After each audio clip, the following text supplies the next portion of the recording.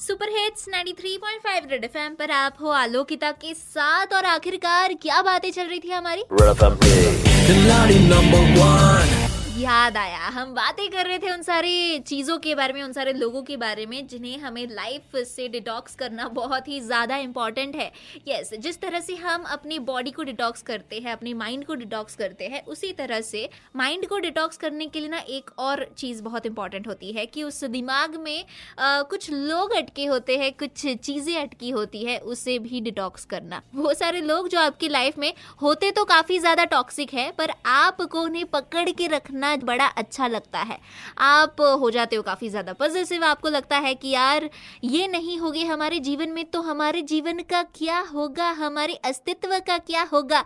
तो ऐसा बिल्कुल भी नहीं है। अगर आपको कभी भी लगे ना कि आपके लाइफ में कोई एक इंसान है जो काफी ज्यादा टॉक्सिक है, उसके बारे में आप लगातार सोचते रहते हो और सोच सोच कर परेशान होते रहते हो, तो you need to know one thing, that you don't need that person in your life. This is a very valuable suggestion from me. आपको ऐसे किसी भी चीज की, ऐसे किसी भी इंसान की अपनी लाइफ में कोई भी जरूरत नहीं होनी चाहिए जो आपको हमेशा परेशान रखता हो, जो आपको हमेशा चिंता करने के लिए मजबूर रखे। और अगर ऐसे इंसान को आप अपनी लाइफ से टाटा बाय बाय कहने में सक्सेसफुल रहे, तब जाकर आपका माइंड सही मायनों में डिटॉक्स होगा। सोचना इसके बारे में। 93.5 रेड एफएम बजाते रहो।